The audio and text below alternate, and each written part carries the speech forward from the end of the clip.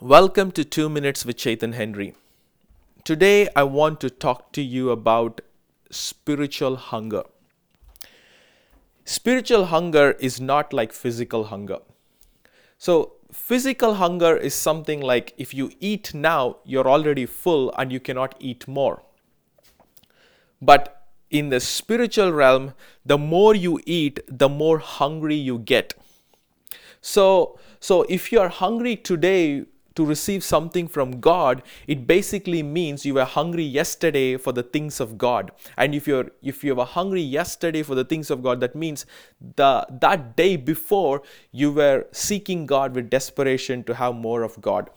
So, my beloved, hunger is the pathway to receive more of God. I know we all say, I have the Holy Spirit. Yes, we have the Holy Spirit who is in us to convict us, to make Jesus Christ as Lord over our life. He helps us with the truth and He leads us into all truth because He has come and taken residence inside of us. But it is not just having the Holy Spirit in us. There is another dimension of having the Holy Spirit upon us. This dimension of having the Spirit of God come upon us is an entire different dimension that is directly related to the hunger, to the thirst, and to the intimacy that you want to have with God Himself. The more a believer wants to have God, the more God will come upon him.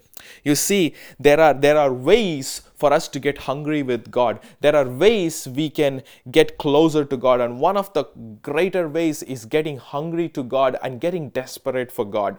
You see, that is one of the ways the people of the old and the people who were revivalists were so hungry that they caught up this prayer anointing and they prayed in hunger to host the Holy Spirit in their generation, and the Spirit of God surely began to come upon them in great power and great dimensions. Today I am getting hungry even as I'm speaking to you today. Let us go and seek the face of God, that He would come upon us in a way that He will fill our hunger for the greater things of God. God bless you, and you have an amazing day.